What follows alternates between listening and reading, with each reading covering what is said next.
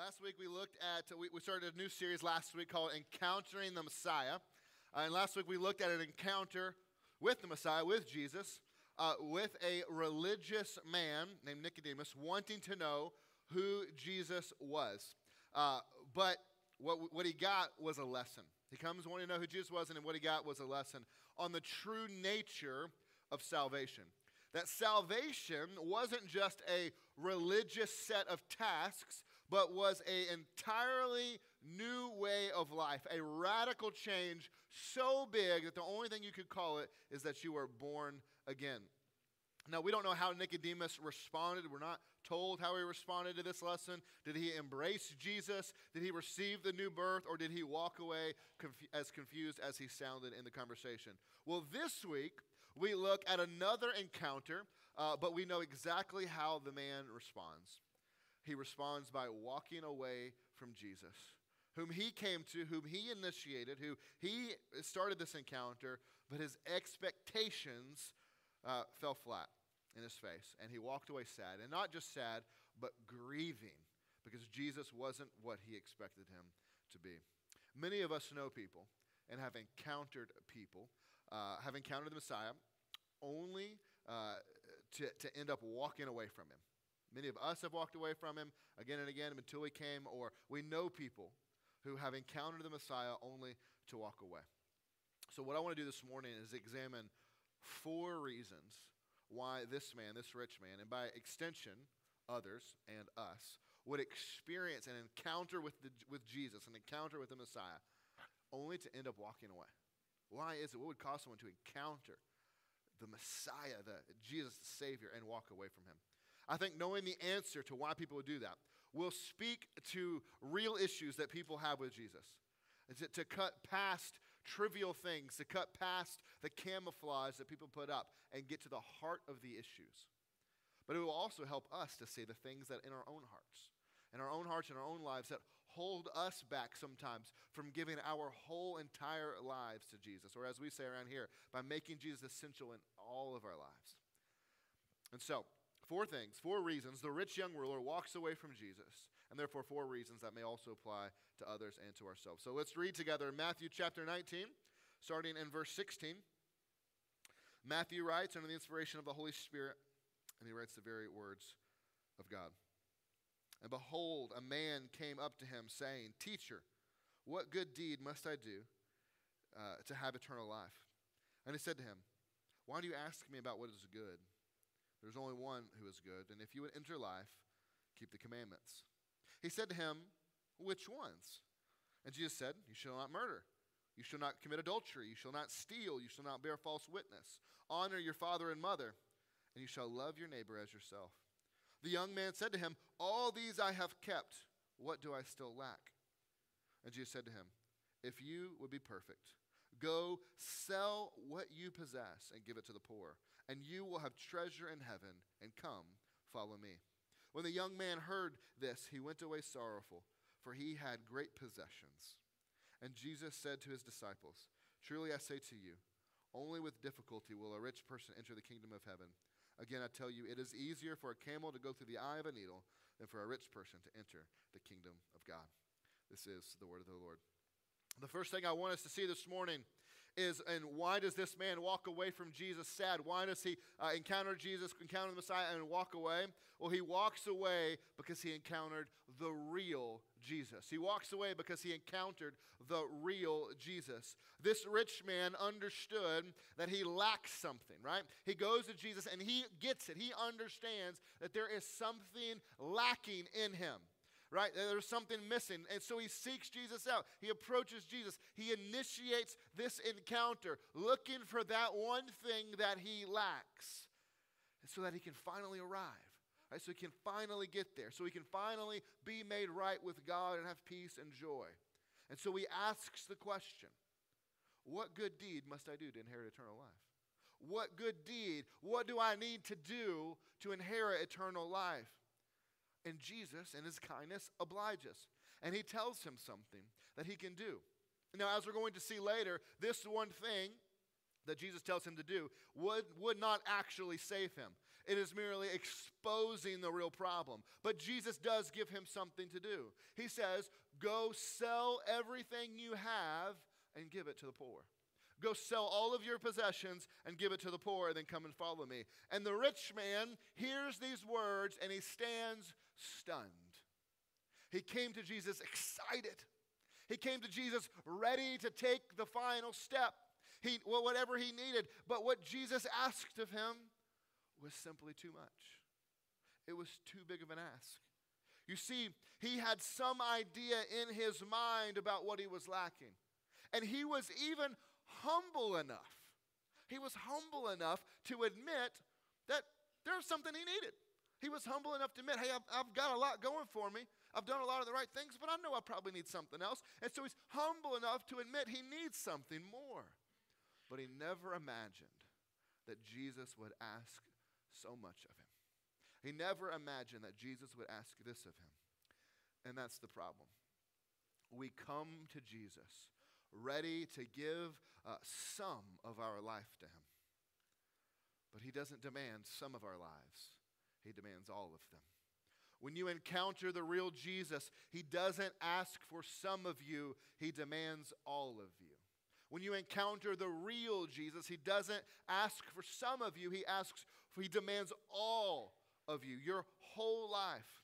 One of our modern problems with people who encounter the real Jesus is it doesn't align with the Jesus they imagined him to be, the Jesus they invented in their own mind. You have heard people say all the time, I just can't believe in a God who would judge people and send them to hell. I can't believe in a God who would be against people who love someone just because they're the same gender. I can't believe in a God who would allow bad things to happen to good people. I can't believe in a God if he does A, B, or C because it doesn't fit into the mold that I have created for my life and my values. They can't give their life to the real Jesus because he asks of them things they are not willing to give up, whether it be beliefs or riches or something else. I won't give up what I think is moral for God's definition of morality. I'm not going to give up my morals for God's definition of morality. I won't give up my anger over this bad thing that happened. I won't give up my belief that God should love everyone and not judge people. I won't give up my lifestyle. I won't give up my freedom. I won't give up these things. They think instead God should change and conform to them. The rich man comes to Jesus because he is truly and genuinely wanting to follow him. And he wants some answers. He wanted to know what else he needed to do. But he was not ready to do it. He was not ready for the answer. He was not ready for the sacrifices he was going to have to make. He wasn't ready to do it. And so he walks away sad because the cost of following Jesus was too high. The cost of following Jesus was too high. See, here's what happens when you encounter the Messiah, when you encounter the real Jesus. You can either bow in submission or you can go away offended. Those are your two options. You can bow in submission or you can go away offended. When you encounter the real Jesus and he blows up our expectations, he blows up the things that we expected and thought he was going to ask of us or do, we can either submit to him, bow and worship and submit to him as Lord, or we can go away angry, go away offended, go away sad. And let's be clear, the gospel is offensive. Right? The gospel is offensive to those who do not yet believe.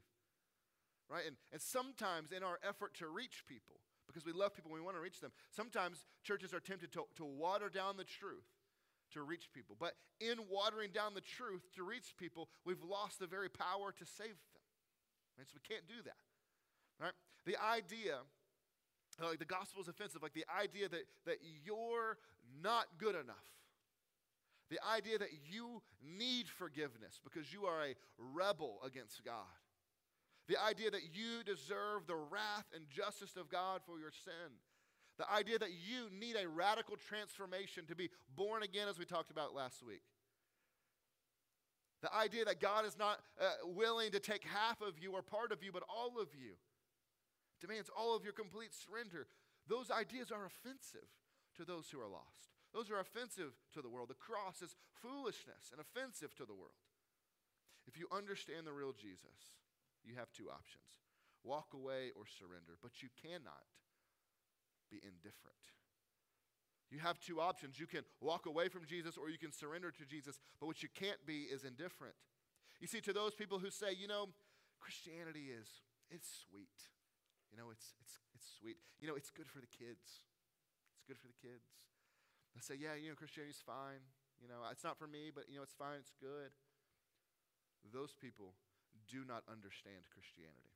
Those people do not understand the gospel and who Jesus is. When you understand the real Jesus, indifference isn't an option. Surrender or retreat are the only options. The rich young ruler learned that Jesus demands more of us than he ever expected. But what he failed to learn, and what we're going to see by the end, is that not only does he expect more of us, but he offers more than we ever dared hope. So the second thing I want us to see is he walks away because Jesus smashed his religious views. He walks away because Jesus smashed his religious views. He blows up his religious understanding.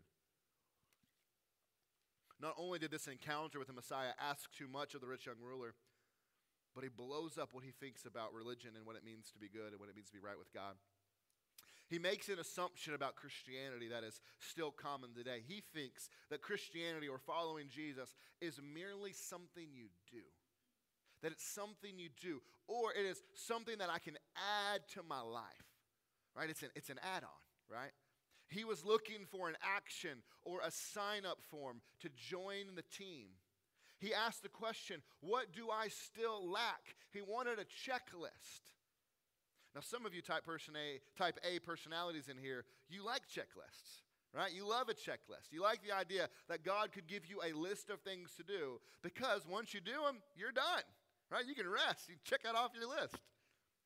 But if you understand, if Jesus gave you a checklist, once you finished it, there would be nothing else he could ask of you. If God gave you a checklist, once you finish the checklist, he could demand no more of you. But since he saves us by grace and grace alone, there is no limit to what he could ask of you.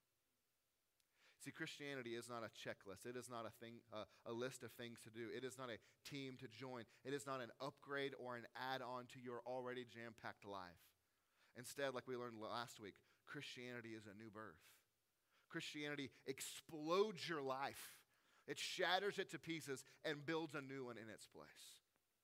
But still, this rich young ruler wants to know what the only thing he lacks is. He wants to know what that thing is. He sees himself as a religious man, a good man. He's done pretty much everything right in his life, at least he thinks he has. And not only is he this good, moral, upstanding, right, religious man, he's humble too. Like, he's not like the Pharisees who think they got it all together and know they do, or feel like they know they do. He's humble. He's like, I need some help. There's something I still lack. Show me what that is. He's coming to learn at the feet of Jesus.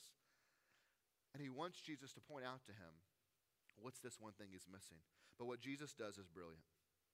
Jesus first, he begins to list some of the commandments. He says, do the commandments and you'll have life. And it's like, which ones? And so he begins to list some of them, right? Don't murder, don't lie, don't commit adultery, love your neighbor. And the rich man's like, great, I've done those. I've kept all of those commands. Great, what else? And Jesus, knowing this man's heart, that he thinks he's kept these commands. And Jesus knows he hasn't, but he thinks he has. And so Jesus is saying, okay, let's test that theory, buddy. Let's test the theory that you think you've kept these commands. And let's just start with the first commandment.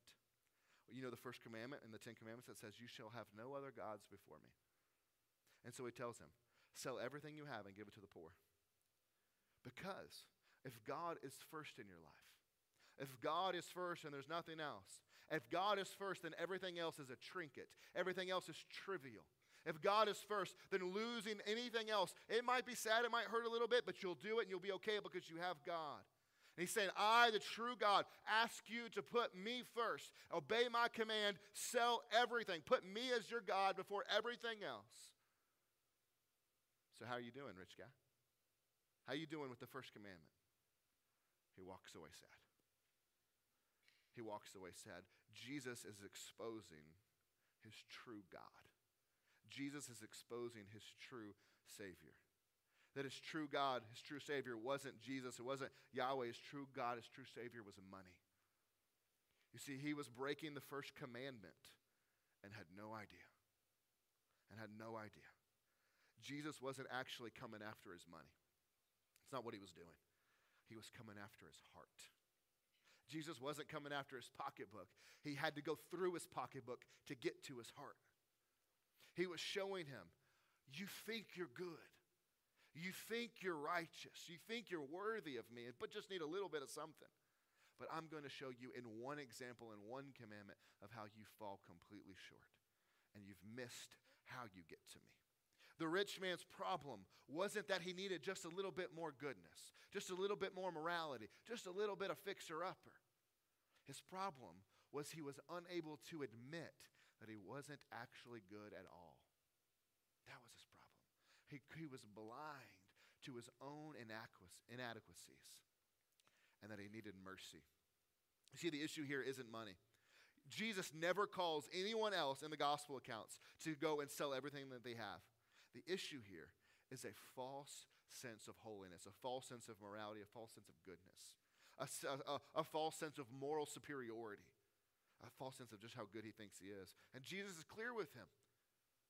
He says, there is no one good but God. Why do you ask me what is good? There's no one good but God. The rich man didn't need just one more thing to do. He didn't need just a little bit more goodness. He was blind to how bad he actually was and how he needed more than an add-on. He needed more than just to join the team. He needed a whole life transformation from the inside out. But he walked away because Jesus asked for more than he was willing to give.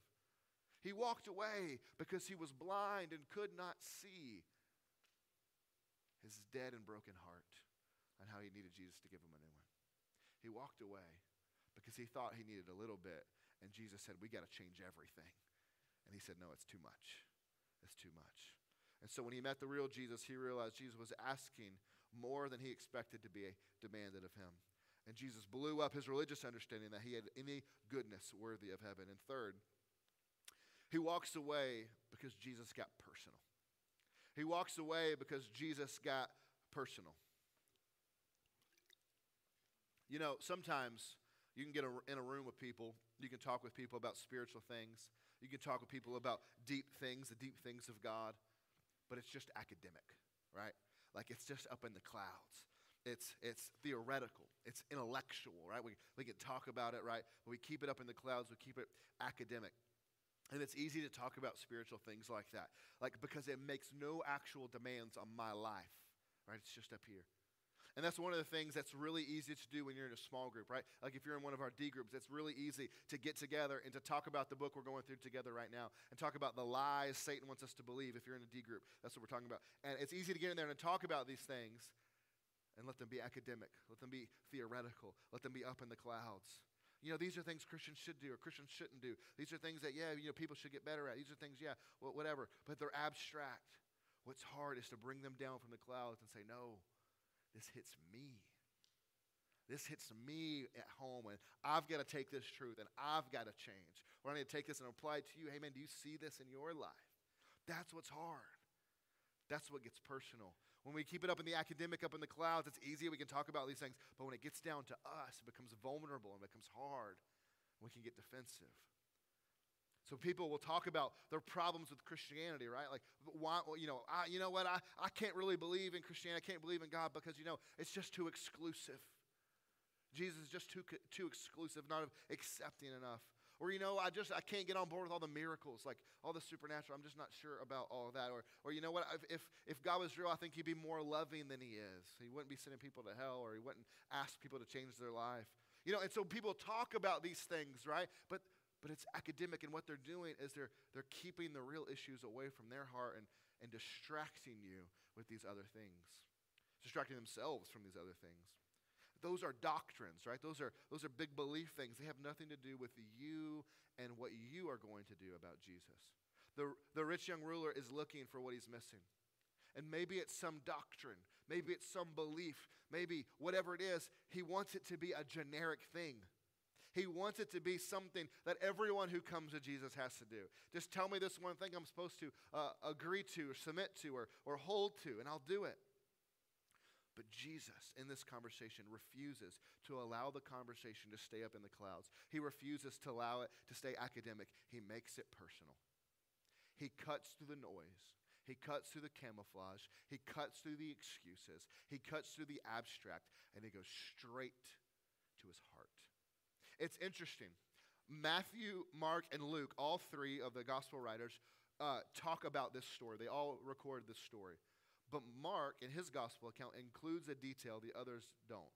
Mark says that after this kind of interaction, Jesus looked at him and loved him.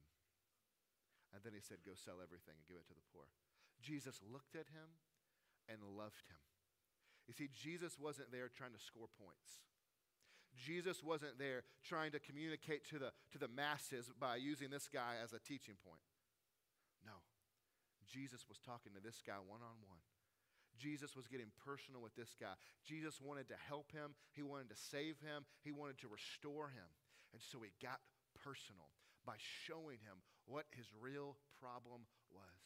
He told him the truth, all right, which is hard to hear. It's hard to hear the truth sometimes. He told him the truth. He is showing him the monster that is destroying his heart, the cancer that is eating him alive from the inside, trying to destroy him. By asking him to sell everything, he is exposing what he believes his true God, his true Savior to be. The thing that he believed, the rich man believed, would make him whole. He's exposing what he really deep down thought would bring him joy and happiness.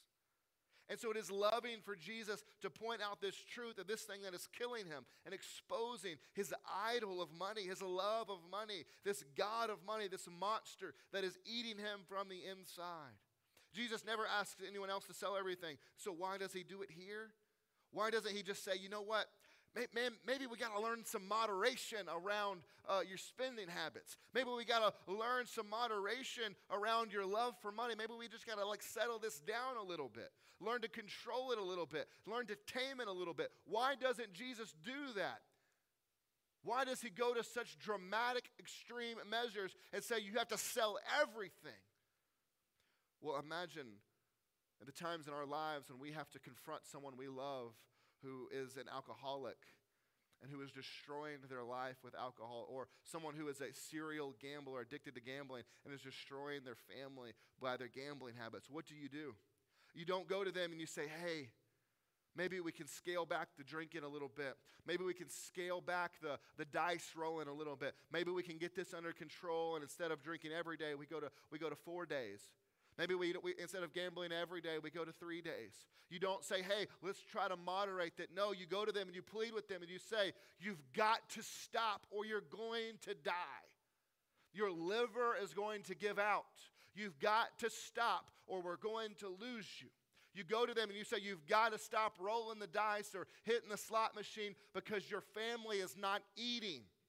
And they're going to leave you to find food somewhere else because you're not providing for them, because you're wasting their money. They're saying, you've got to stop completely. You've shown that you can't moderate this. You've shown that you can't control this. Instead, it is a monster destroying your life from the inside. It is a Savior who has failed to save you. And so put it to death. That's what we would do. And that is what Jesus is doing here. Jesus is having this sort of intervention with this man, the sort of confrontation that we would have with someone we love on alcoholism, getting drunk all the time. He intervenes and he's telling him this money, this love of money will destroy your very soul. He wants him to see. He wants him to see the truth that deep down, he believes that his wealth, his riches are going to bring him power and joy. But he wants him to see that it's a false savior that will only destroy him.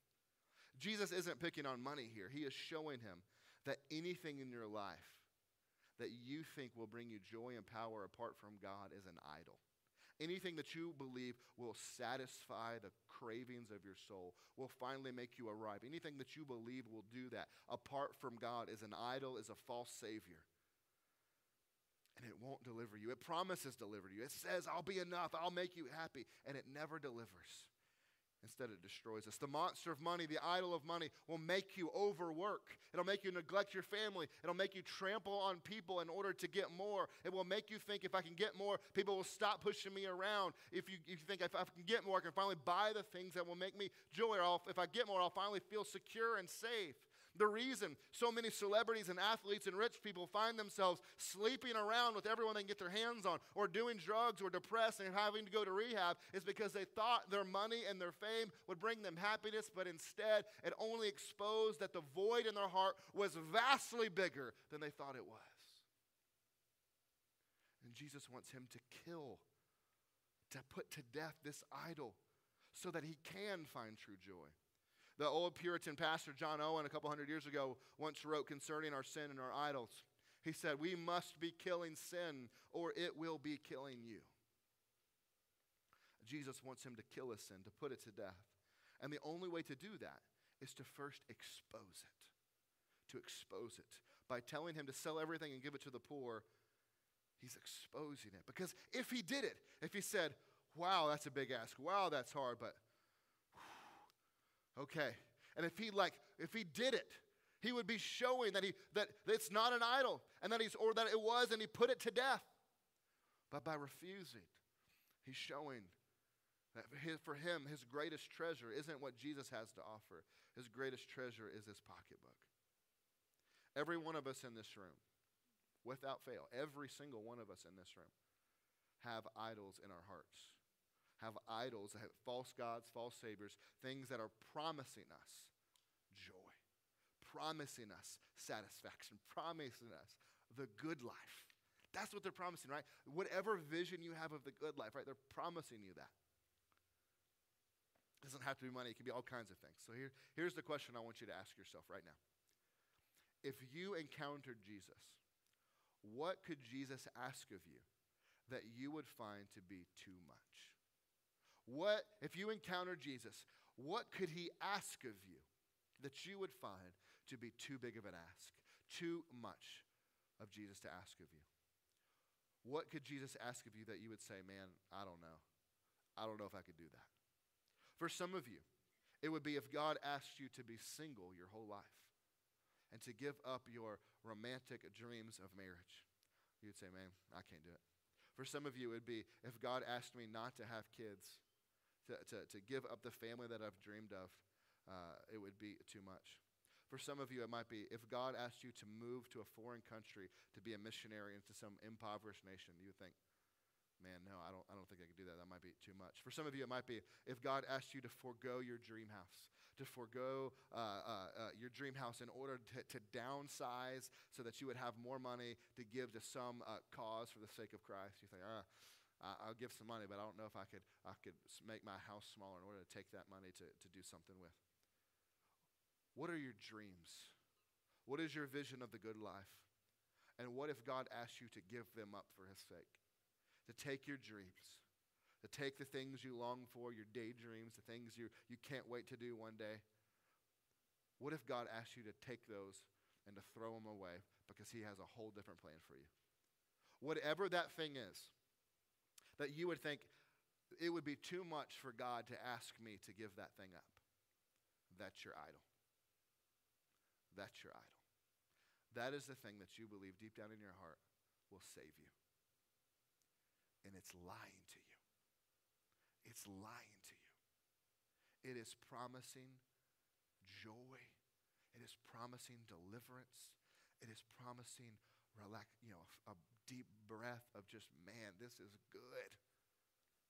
And it will never give it to you. And the problem is, many of the things that we dream about, many of the things we want, they're not bad things. They're not bad things. They're things created by God to give us joy. The problem is, we want them apart from God, and we think they're ultimate. And they become this cancer slowly eating away at us. I think the best way I've ever heard it said is, if you have Jesus, but you like Jesus, you want Jesus, but Jesus plus something else, whatever that is, whatever that dream is. Jesus plus the big house. Jesus plus a smoking hot wife and an awesome marriage, or smoking hot husband, awesome marriage, 4 kids, tire swing, red door. Jesus plus whatever. in the end, you get nothing. Jesus plus something equals nothing. You don't get Jesus, or you don't get the other thing, you get nothing. But if you say, Jesus plus nothing else, I just need him, and I don't need anything else right now. I just want him, and I get him. He's my treasure. You get Jesus plus nothing, then in the end you get everything. In the end you get everything. All of a sudden, your marriage can bring you joy. Your kids can bring you joy. Your house can bring you joy because they're not ends and of themselves. They're gifts given to you by the great giver. Because they're not ultimate. Because if you lose your house, you'll be okay. If God calls you to downsize your house because he wants you to adopt a kid and you need the money from the downsizing to adopt a kid, okay, I'll go do that, God. You can give up everything because you have him. And when you have him plus nothing else, you get everything. Be killing sin or it will be killing you. Jesus is telling him, you've got to give me your dreams. You want to be happy? You want to find joy? You want to be satisfied? Give me your dreams. Surrender your dreams to me. Surrender your whole life to me. Make me the most important thing in your life. And then and only then can you have everything else. Only when I'm your joy. Only when I'm your joy will you be able to handle money rightly. Only when I'm your joy will you be able to experience marriage the way I designed it to bring you ultimate joy and happiness. Only when I'm your joy will you not destroy your children's lives because you want to be their best friends and be their buddies, and therefore you destroy them because they're your idol. Jesus makes this personal. He is saying, the one thing you lack isn't something you need to do. It's not something you need to believe. The one thing you are lacking is me. And the thing that is in the way of you receiving me is your money. He is saying, take me, have me, fill your life with me, but there is only room for one Savior in your heart. And so it's me or the money. So either get rid of your false Savior and replace it with me, or keep your false Savior and there's no room for me. You see, he isn't saying, until you give your whole self to me, you're not right with me. He's not just saying, until you give your whole self with me, you're not right with me. He's saying, we're not connected. But the replacement God in your heart is going to kill you and destroy your life. So remove it. Take me and live. But the rich man does not receive Jesus' warning. He does not hear his words, his pleading. Instead, he walks away. He walks away sad and grieving because deep down, he believed that his money, his idol, was a better Savior than Jesus ever could be. That's his problem. He can't receive Jesus because his money's in the way. Jesus was calling him to get rid of the money so that there was room to take Jesus. And in the end, you can have everything else thrown in. But you got to get rid of it first. The real Jesus asks more of us than we expect. He smashes our religious expectations and our visions of our own goodness, and he gets personal, and he exposes our true problem, to which he is the only solution. And finally, this rich man walks away because he didn't value treasure in heaven. He walks away because he didn't value treasure in heaven. Jesus tells him that if he sells everything, he's going to have treasure in heaven. It's not that he's buying his future treasure by selling everything, right? It's that if he makes Jesus his Savior, he will get treasure in heaven. And the money is in the way of that, right? He's not buying the treasure in heaven. The money is simply in the way. In the same way that anything else could be in the way. So he has to get rid of the obstacle to get to the future.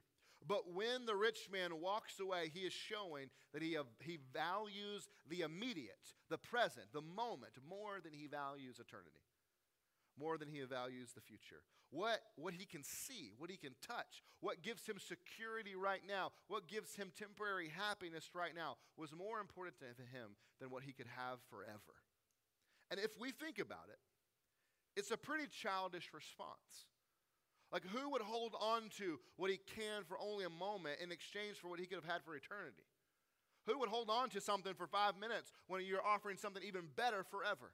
Only a child doesn't give up his trinket of a toy in exchange for tickets to Disney World because the tickets aren't shiny. They're digital. You can't even see them. They're on a phone somewhere, right? But he doesn't give up the toy because he wants instant gratification. No, I don't care about that. I want this. The Disney trip is in the future. I want joy now. And the problem is we think our lives here are really long. Right, we do this. We think our lives here, the 60, 70, 80, 90 years, 100 years we get to live here, we think it's a really long time. But it's not. It's a blink of an eye. Guys, yesterday, I was thinking about my firstborn child in June is going to be 10 years old. She's been bragging about it. I'm going to be 10 in June. She's been talking about it a lot. And we always tell her, no, you don't get, you're not, we're not going to let you have that birthday. We're not going to let you grow up. Because we want the control to be able to stop it. But how often do we talk about how, man, time flies. Man, they grow up before you know it. Man, God's life is short, man. They just, you turn around and they're graduating college, right? How often do we talk about that? We talk about that because life is short. Life is short. 100 years of our life is nothing compared to how long we will actually live. And so let's not invest in the short term. Let's not invest in what's passing away, or what we can hold on to for a moment. Let's instead invest in the long term and what we can hold on to and what we can enjoy forever and ever and ever and ever and ever and ever and ever and ever and ever. And then we've just started. Let's invest in that. And so when you look back on your childhood, right? When all of us look back in our childhood, we see the silly decisions we made, right? We see the mistakes we made, and now as an adult, you can look back on those and you go, man, I don't know why I ever did that. That was so dumb of me. I don't know why I did this or that. Right? We can look back now in our childhood and say, I don't know why I acted that way or did this or made that decision. But don't you know that one day on the other side of eternity, 1 billion years from now, we will look back on our life today and think, how is it that I thought investing in that big house and those nice cars were so important? How is it that I thought if I could just have another vacation, I'd be happy?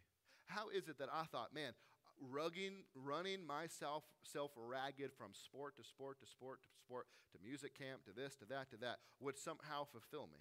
Why is it that I cared so much about the present moment that I didn't think about all that God had in store for me? Jesus told a parable one time about a man who found a treasure in a field. And that when he found that treasure, he went and he sold everything that he had so that he could buy the field with the treasure in it. Why did the man do that? Why did the man go sell everything he had so he could buy a field that had some treasure in the middle of it? Because the treasure was more valuable than everything he owned, than everything he had. It was more valuable than the things that were sentimental to him. It was more valuable than the things that he enjoyed, that he had, that he owned. It was more valuable than everything. The treasure in the parable was the kingdom of God. And Jesus' point was the same in that parable as it is with the rich man. There is no price too high.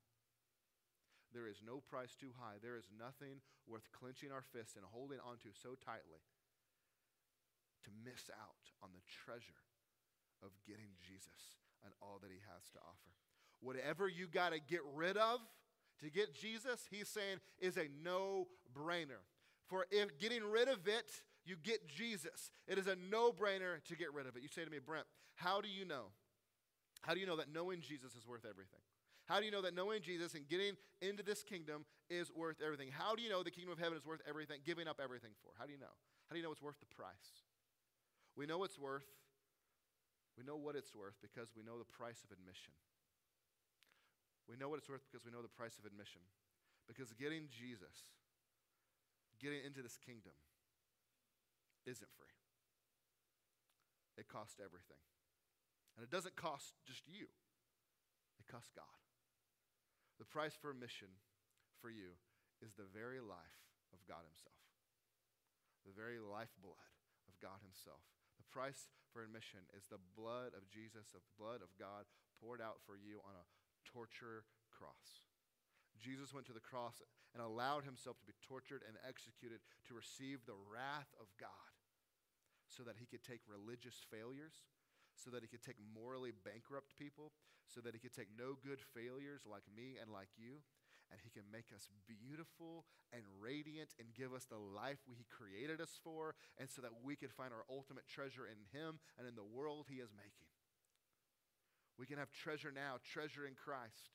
We can have treasure right now in knowing Christ and treasure to come as we go to rule and reign with Christ, to be free, to be whole in a world he's making with us forever. But the admission has been paid.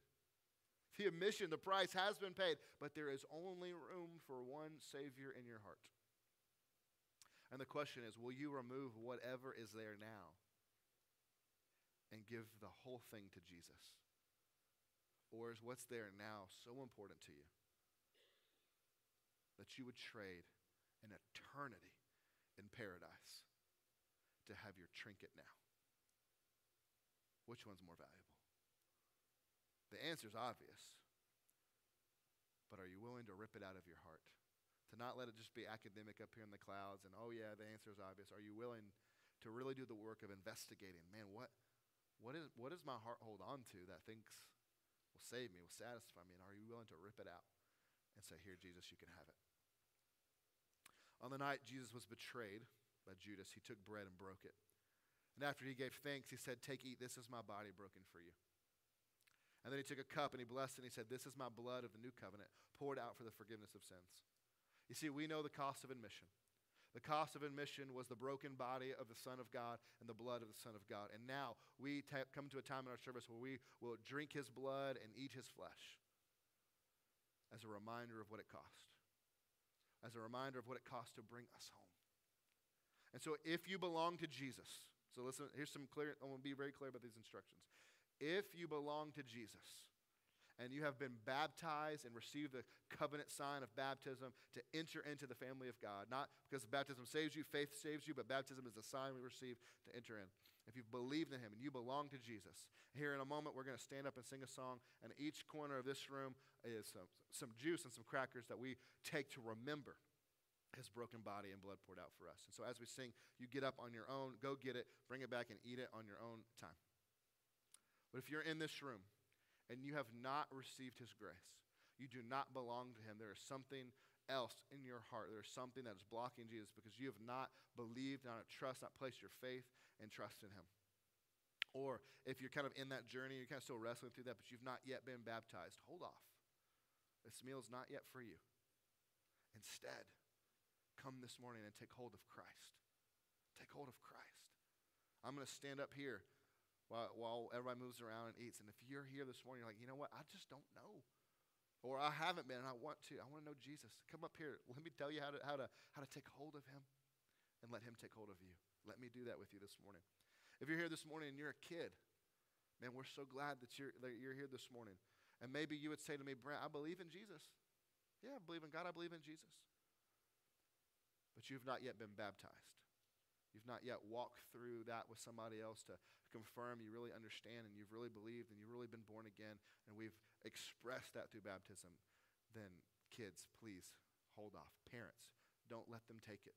Instead, show them that one day when they believe for themselves, this meal will be for them. When they enter the covenant community of faith, then it will be for them. Don't confuse them, making them think they're believers when they're not, by letting them take this meal. Let's pray together. Father, this morning, we gather to celebrate you and all that you've done for us. Father, this morning, there's some of us in this room who have not taken hold of Christ because our hearts have taken hold of something else. Some idol, some hope, some dream in our hearts that we have thought would make us whole, make us satisfied, make us happy. God, would you expose whatever that thing is in our own hearts and give us the courage and the strength to rip it out and help us to receive you in its place. God, would you give those people the courage this morning to come down front as we take the Lord's Supper and to say to me, Brent, would you help me know what it means to make Jesus the Lord of my life? And I'll tell you, he will take you free of charge. He's paid the admission. His blood has been spilled.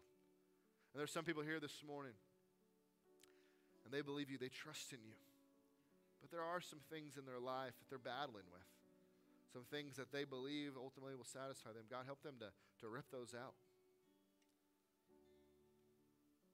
Father, there are people in our life that we share the gospel with and we want to, and we just hear the excuses. We hear all the arguments. We hear all the things. Help us to cut through the noise with them. Help us to cut through the noise and to show them the real Jesus who asks everything of us but gives everything in return. Who asks of us more than we ever expected but gives us more treasure than we ever dared hope. So God, this morning, give us the courage to respond however we need to. And as we take this meal together, this gospel feast, let us be reminded that there was no sin too great, no sin too big, no failure too lofty that your blood does not cover fully and completely. No one in this room is a second-class citizen of the kingdom of God. We all come in through adoption and by blood, and we all stand on equal footing, forgiven at the cross of Christ. Let us remember that as we take this, Father. We love you. In Christ's name we pray. All people said. Amen. As we sing, please feel free to move to one of these and take this feast.